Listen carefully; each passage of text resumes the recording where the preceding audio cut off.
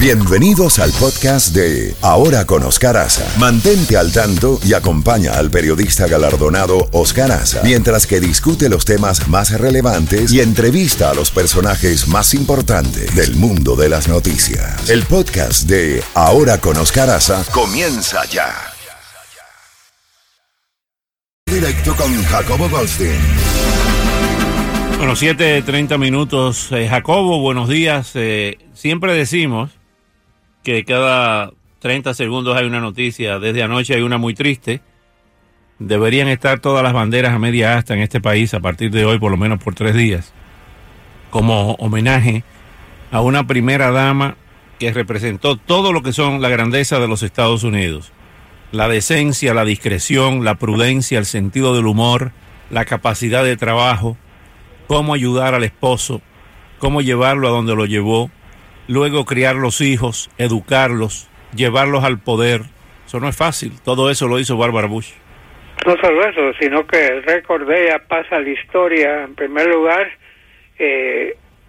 tantos títulos que tuvo, pero digamos, empecemos cuando ella conoce a George W. Bush, tenía 16 años de edad, se conocieron, se convirtieron en novios.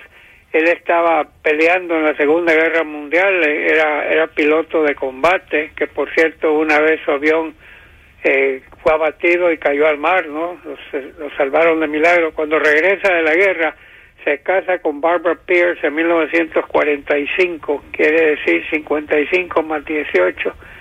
Son, Dios mío, 73 años. 73 años 7-3. que estuvieron juntos. Pues ese es un récord para una familia que ha ocupado la presidencia, estar casados tantos años. Por otra parte, Oscar, tenemos a la carrera de George W. Bush. Ella le ayudó a que ganara un escaño como miembro de la Cámara de Representantes, representando un condado de Texas.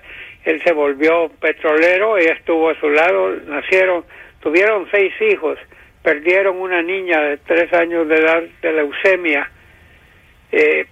Luego, George W. Bush, después de ser congresista, busca ser senador, no le sale, termina siendo embajador de Estados Unidos en China, en una época muy crucial cuando acababa de abrirse, ¿no?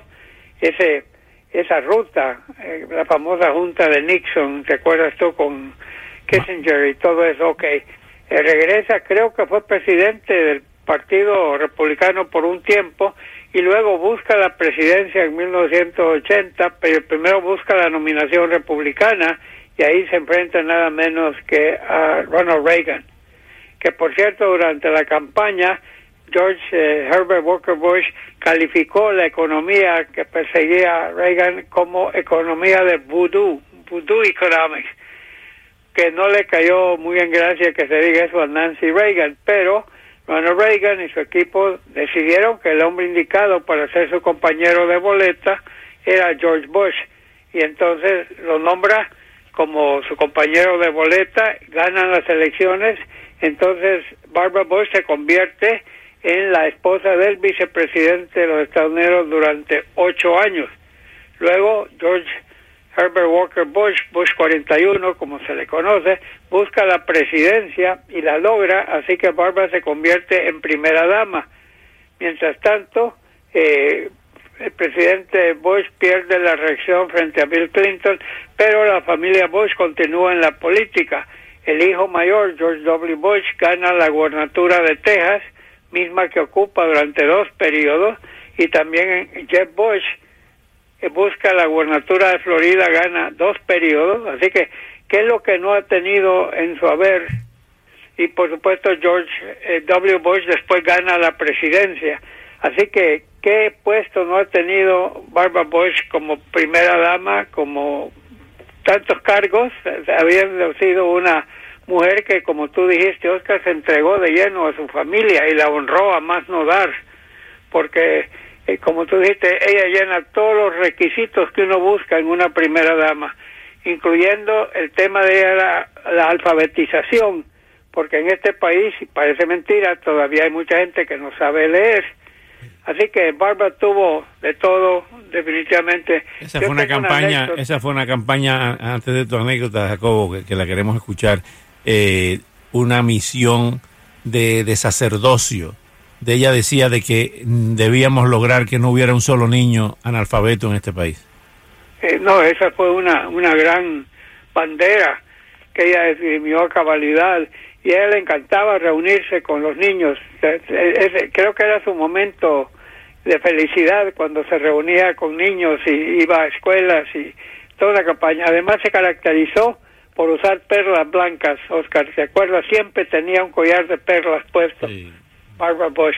Pero yo te quería contar una anécdota personal que, como te digo, a mí me tocó, como dije, cubrirla como esposa del vicepresidente 8 años y como esposa del presidente 4 años. En 1983, Roberto Suazo Córdoba, que tú estabas en esos tiempos allá por Centroamérica. Rosuco. A Rosuco le dio un ataque de corazón tremendo. Todo el mundo creía que se moría. Ronald Reagan, que tenía en Rosuco un gran aliado en Centroamérica, le manda un avión militar de la base de Panamá, lo recoge en Tegucigalpa, un avión hospital, lo manda y lo trae a Washington. A las 11:30 de la noche suena el teléfono en mi casa y es Rosuco, y me dice: Jacobito, te necesito, te espero a las 5 de la mañana en Walter Reed. Fue un viaje rápido, no tengo traductor, hazme el favor. Oye, bien, yo conocí a Rosuco bien porque él, siendo político, antes de ser candidato presidencial éramos amigos, pero durante la campaña iba seguido al programa y todo. Entonces, y me dijo: y tráete a Pepe, porque él quería mucho a mi hijo Pepe. Ok, a las 5 de la mañana ahí estamos en Walter Reed, hablando con los médicos. Él trajo a 2 cardiólogos consigo, pero no hablaban inglés, así que a mí me tocaba ser el traductor y todo. Entonces me tocó también, siendo el traductor de él, recibir llamadas telefónicas. Le habló el presidente Reagan, le habló la embajadora ante las Naciones Unidas, Jean Kirkpatrick, le habló el asesor de seguridad nacional. ¿Quién no le hablaba a Rosuco? Y a mí me tocaba traducir en el teléfono para ambos. Entonces, mientras tanto, el vicepresidente George Bush andaba fuera del país, gran amigo de Suazo. Cuando regresa Bush al país, lo invita a que venga a la residencia del vicepresidente de los Estados Unidos, que había sido donado por la familia Rockefeller.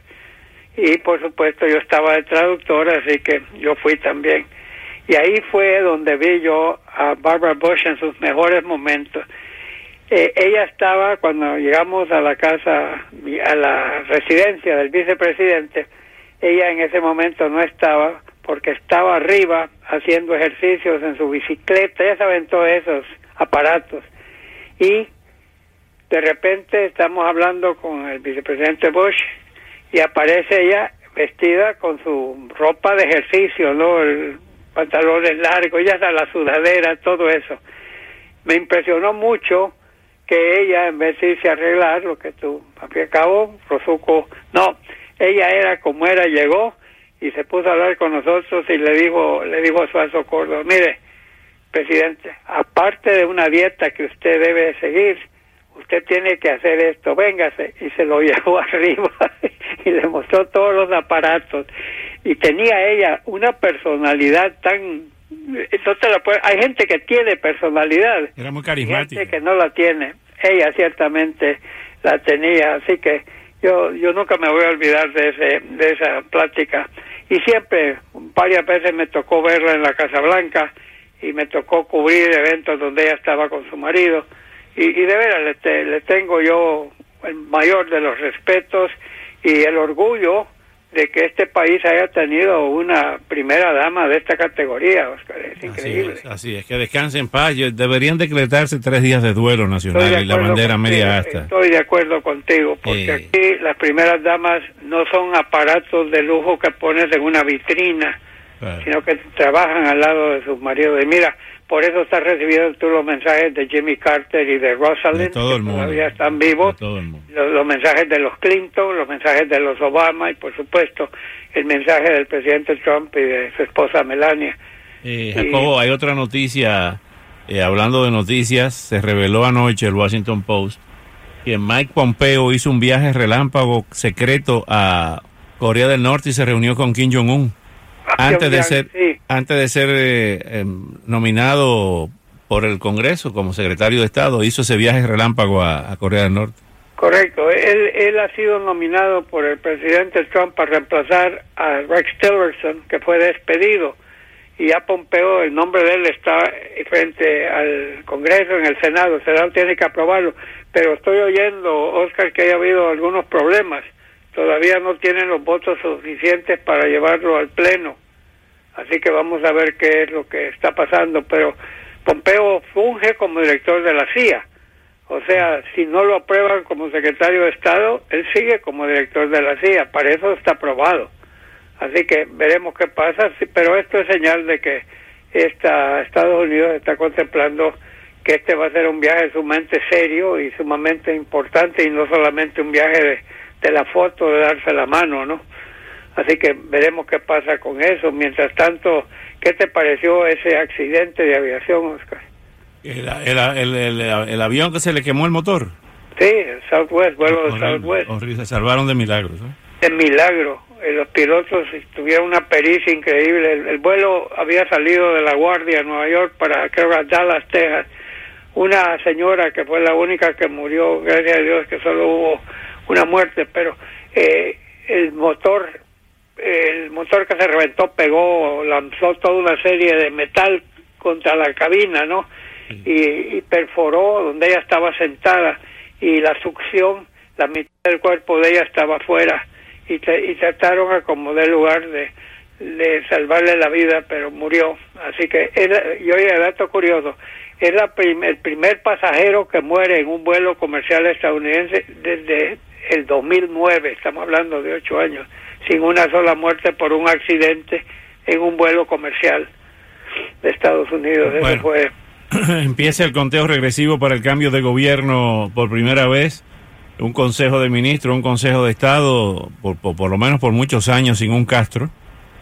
Raúl mantiene el control del partido, pero ya se inician desde hoy, que coincide con el aniversario 57 de la invasión de Playa Girón, de Bahía de Cochinos. Ah, sí, me acuerdo perfectamente bien. Estaba en Nueva York, me acababa de casar con Francis y yo, y estábamos en Nueva York cuando vino la fallida Bahía Cochinos, ¿no? Sí, señor. Bueno, ahí para mí es donde quedó. Y sabes que la historia ha dado tantas versiones, pero hay una versión que para mí es la más creíble. Adlai Stevenson era el embajador de Estados Unidos en las Naciones Unidas.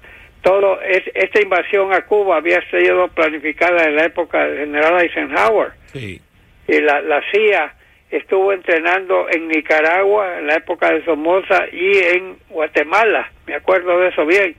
Y todo estaba listo, los voluntarios, ¿cómo se llama la brigada? 526. 2506. 2506, estaban listos, contaban con el apoyo aéreo estadounidense y los barcos, ¿no? Que los llevaron. ¿Y qué pasa? Cuando llegan allá, ¿dónde está el apoyo aéreo? Stevenson había convencido a Kennedy que eso no sería bien visto en América Latina. ¿Y a qué horas deciden tomar esa decisión? Cuando ya estaba montada la invasión. Esos valientes voluntarios quedaron totalmente indefensos. Abandonados ahí, sí. Abandonados. Bueno, eso fue un momento. Y eso para mí es lo que solidificó a Fidel Castro. Sí, señor. Definitivamente, sí, y a Raúl. Bueno. Ya están seguros quién va a ser el sucesor.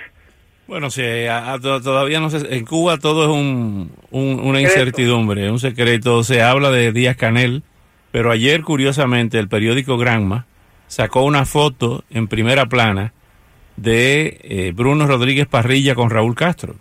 Y en Cuba, que había sido canciller. El que es canciller. Es canciller. Entonces... eso dice mucho. Bueno, vamos a ver qué va a pasar, ¿no?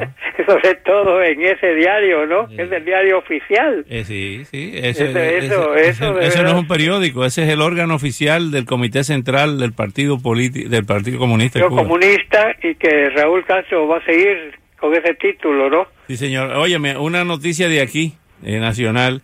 El IRS extendió el deadline de los taxes porque se produjo una avería en el sistema de computadora del Income Tax. ¿Usted se imagina? No, definitivamente sí, es otra. Y mientras estamos hablando, el primer ministro de Japón, Shinzo Abe, se ha estado reuniendo en Mar-a-Lago con el presidente Donald Trump. Hay diferencias comerciales entre Estados Unidos y Japón, pero creo que están siendo limadas. En estos momentos, Japón más que nunca necesita el apoyo de Estados Unidos porque Japón le tiene un temor grande a Kim Jong-un con esos misiles que tiene. Ya 2 misiles han sobrevolado territorio aéreo o espacio aéreo japonés sin permiso, ¿verdad? Que cayeron entre Japón y Hawái. Sí. Pero se dieron cuenta los japoneses, en pocos minutos tardan en volar un misil de Corea del Norte a Japón. Jacobo, hablando de cosas más agradables, Luis, ¿cuáles son los equipos de fútbol, de soccer que vienen a jugar aquí? ¿Viene quién? ¿El Barça y quién? Bueno, Real Madrid, Manchester United, el Bayern Múnich y también Manchester City. Esto será en el verano. Oiga eso, vienen en el verano para acá esos 4 equipos. Que solo falta el Paris Saint-Germain. Esta es la selección más grande de equipos del mundo, los mejores. Está bien, me parece. Y esos partidos aquí se llenan a reventar. Sí, señor. Óyeme, va a haber un partido en Boca Ratón ahí, al lado de Jacobo. Dicen, en el patio Jacobo van a jugar. Bueno. Hay un estadio aquí, pero solo caben 22,000 personas. ¿Dónde que van a jugar? Tengo entendido que es en el Hard Rock Stadium, aquí en... sí, yo creo que ahí en el Hard Rock Stadium, ok. Sí. Los han llenado siempre que llegan esos equipos. Bueno, hay que conseguirle para cada uno de esos partidos hay que conseguirle una entrada VIP a Jacobo Goldstein y que dé la primera patada ahí. Por lo menos que tire la moneda arriba. Y que me toquen el himno nacional también. ¿El de dónde? Dos. El de Estados Unidos y el de Honduras. Gracias, Oscar, pero como buen aficionado, hablando de eso, ayer casi le quitan el invicto al Barcelona. Ajá. Se salvó de milagro el equipo de Vigo, ¿cómo se llama? El Celta. Sí, el Celta de Vigo. Sí. Le metió un susto al Barcelona. Tú sabes que cuando tú eres un equipo grande, como lo es el Real Madrid, sí, como lo es el Barcelona, los equipos pequeños se crecen. Se crecen, me lo quitaste la boca, le pasan un susto a cualquiera. Con el empate ayer 2-2, el Barcelona sigue con su récord 40 juegos consecutivos de la Liga Española en que no ha conocido la derrota, pero ayer, Dios mío, mi corazón estaba palpitando a 100,000 kilómetros por hora. Bueno, nos salvamos de milagro. Bueno, Jacobo, con esa nota agradable nos despedimos y mañana le seguimos porque esto es noticia cada 5 minutos. Créemelo que en cada 3 minutos al paso que vamos. Un fuerte abrazo. Fuerte abrazo. Steffi, el beso. Luis, el abrazo. Sí. Hernán, 2 abrazos. El infatigable Oscar, no te 4. Puede hablar porque está comiendo. Oscar, 4. Gracias. Y Adrián Mesa también se lo saluda. Sí, señor, Adrián, que viene por ahí. Hasta mañana, Jacobo. Gracias, sí, señor. Aquí está la bella y gran cantante Linda Ronstadt.